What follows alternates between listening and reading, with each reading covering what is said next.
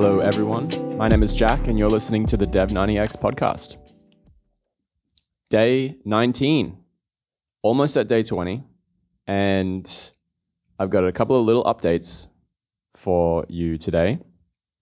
Number one, my sickness update, as that has been the major topic of the last few days, is that I am back. It wasn't so bad in the end. I was down and out for about one day, and I felt pretty bad for 3 days, 72 hours.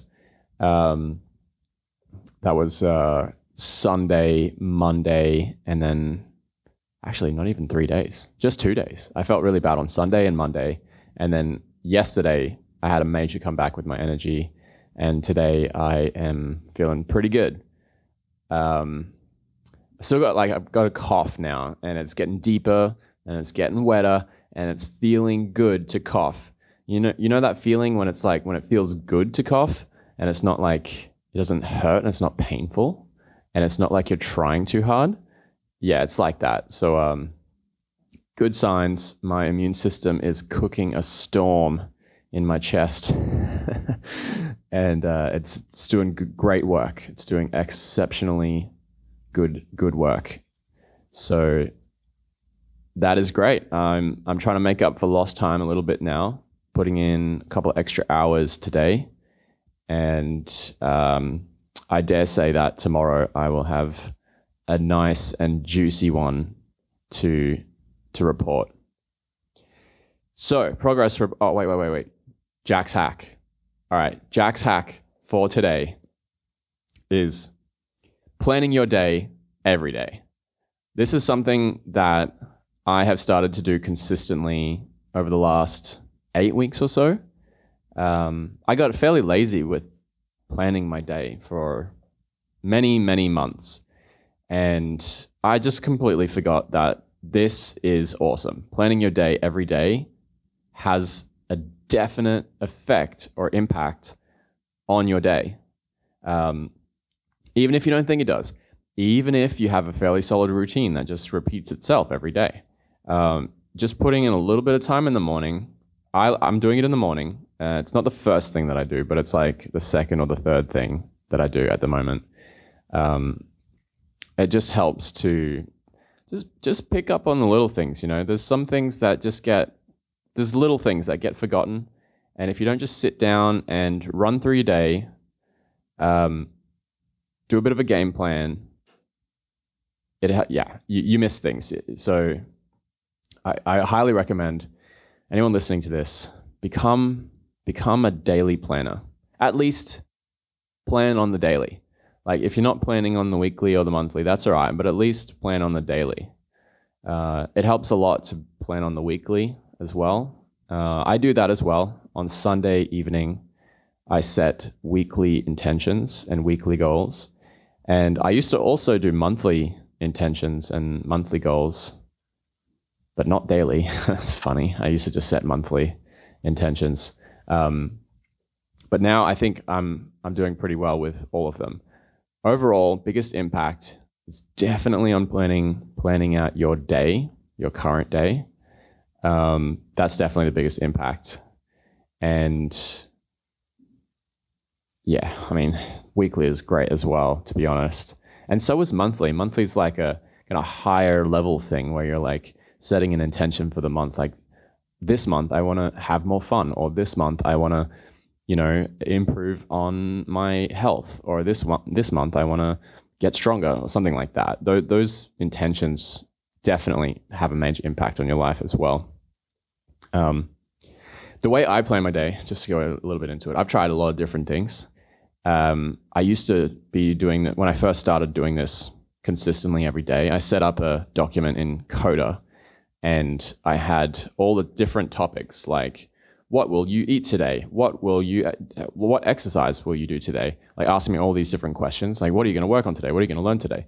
And I would answer each of those questions, and then it was like a form, and that form would go into a table view, and it would just update every day that table view. And so I could see every day what I was putting in. In the end, I didn't really like this method as much as the one I use right now. The one I use right now is just a solid morning to evening game plan. So I think about my morning, I think about my midday, I think about my evening, and I think about the actual time slots of what's going into those hours.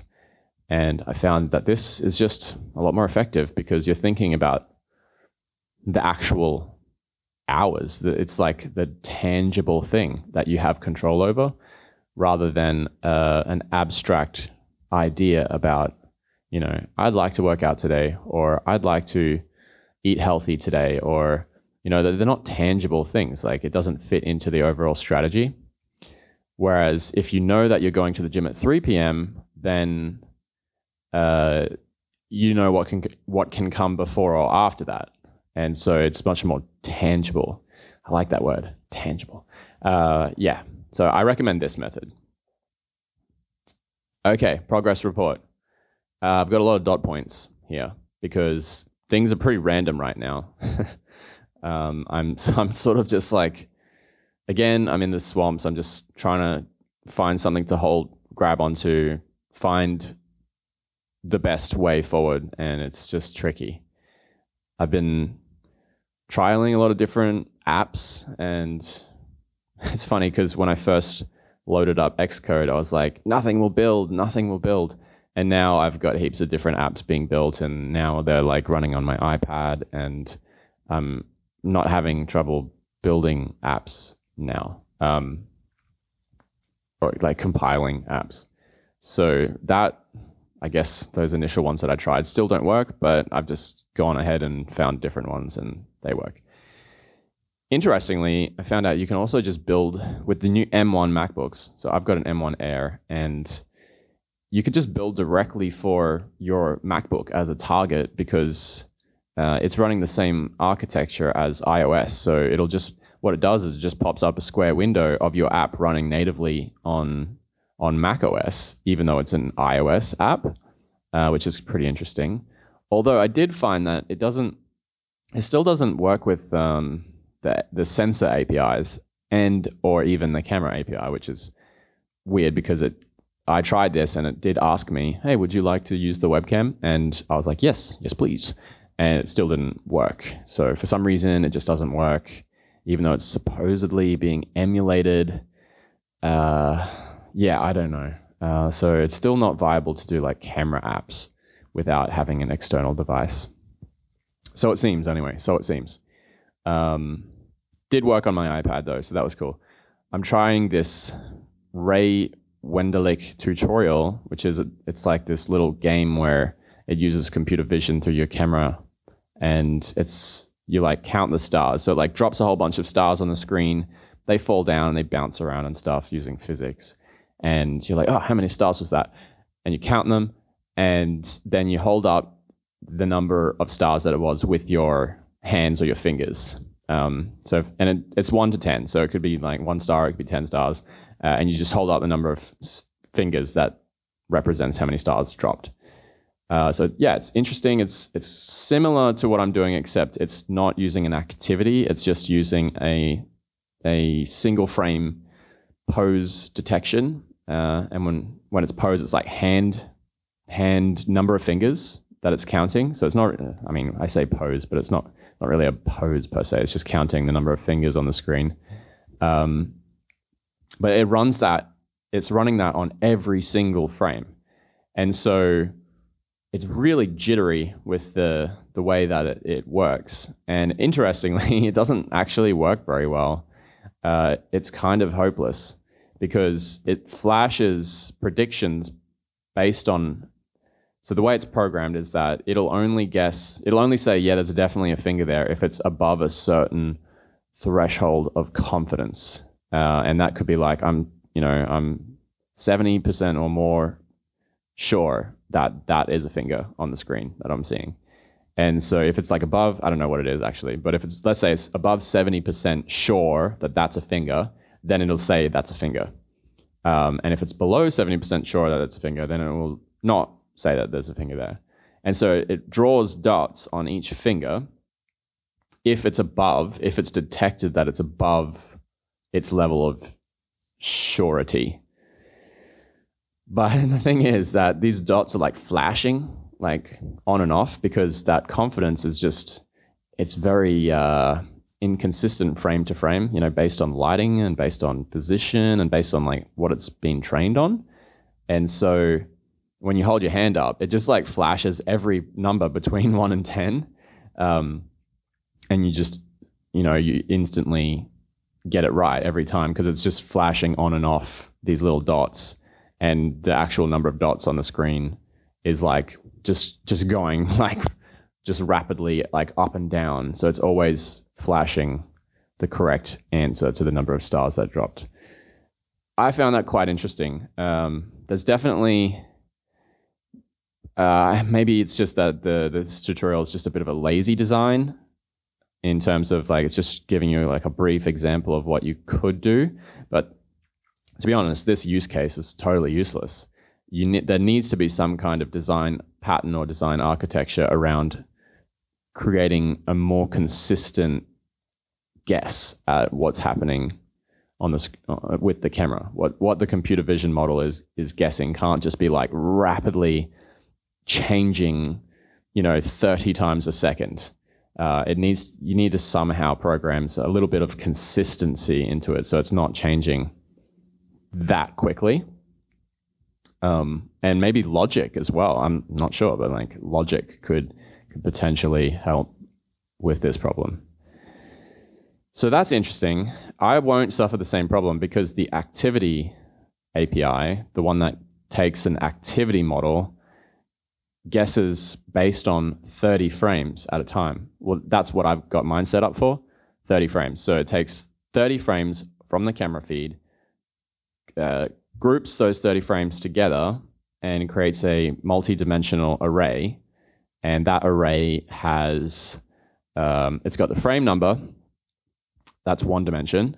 It's got the X, Y, C values. So X, Y is like the point of the joint on an XY axis, and the C is the confidence of that guess.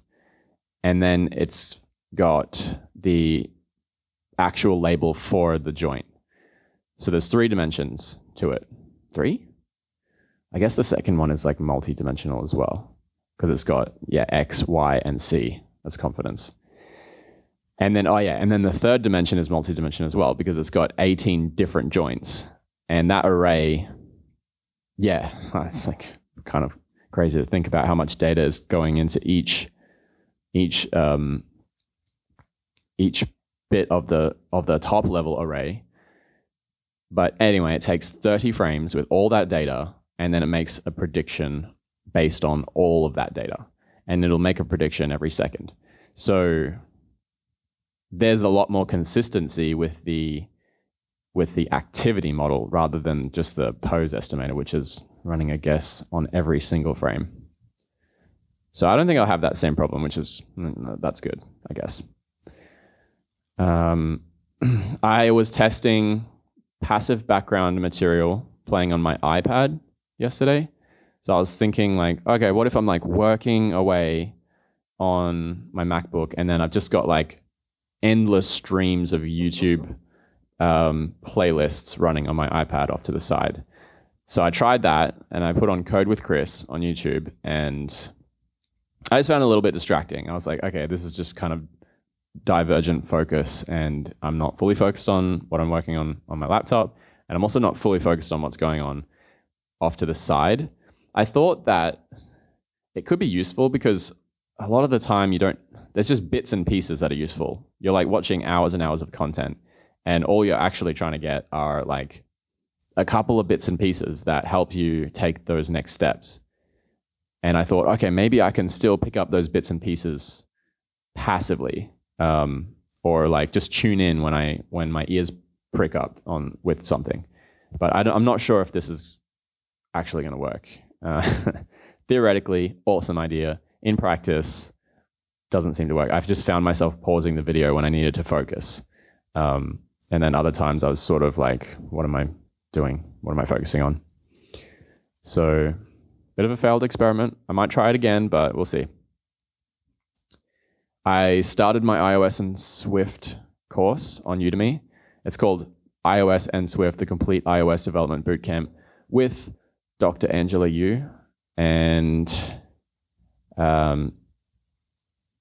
initially the course is just a bunch of like prep work. And so I haven't actually really got into anything yet, but I've done like the first hour and a bit of that course, and watching it on 1.5 times speed at the moment, but that might slow down when we get into the coding stuff. Probably will, because I'll be pausing it a lot.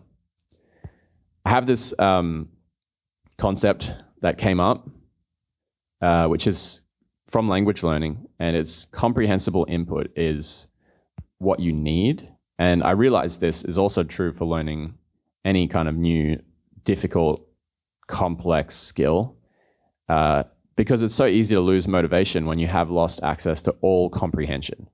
When you don't comprehend anything, you don't understand anything. It's just so demotivating. It's just boring.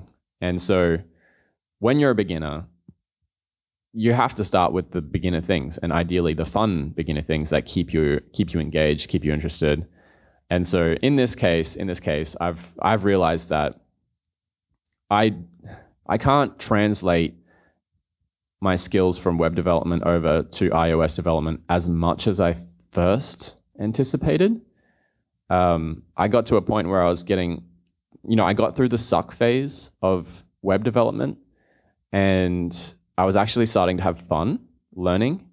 And now I was like, okay, I'm through the suck phase there, so I'll be pretty much through the suck phase over here as well.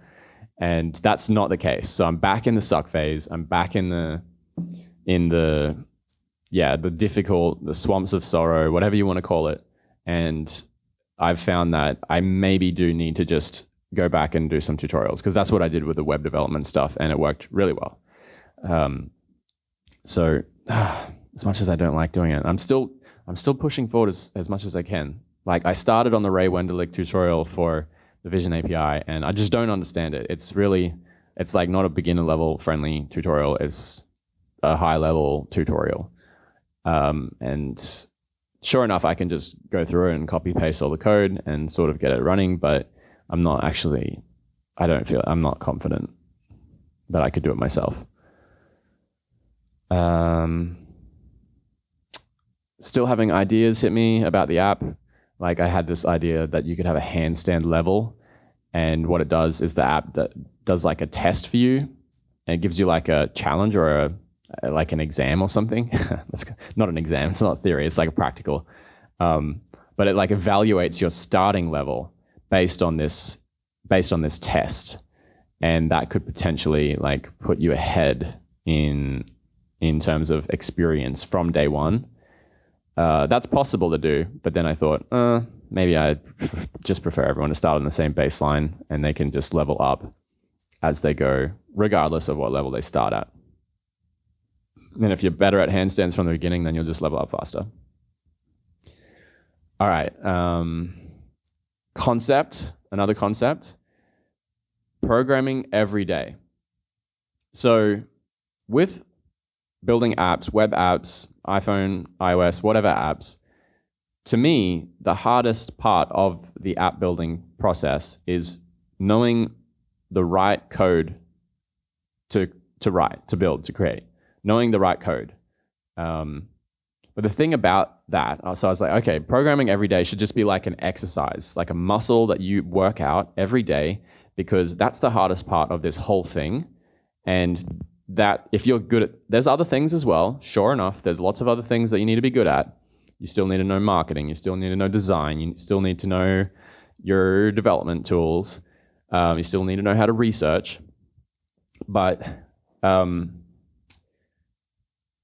other than that, the hard part is just programming, just writing code that works and is written correctly with the correct design patterns and design principles, and knowing how to solve problems and knowing like that problem solving process.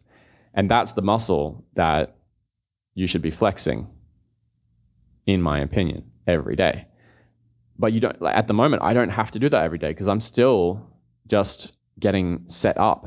And I was thinking, what a concept. Like, why don't I find some exercises that I can do each and every day that would go on top of building my app that are not directly related, but help to flex that muscle. But then I thought it all happens in the context. So there's this broader environmental context of writing code, and you can't decouple writing code from the broader, higher level context of what that code is trying to do.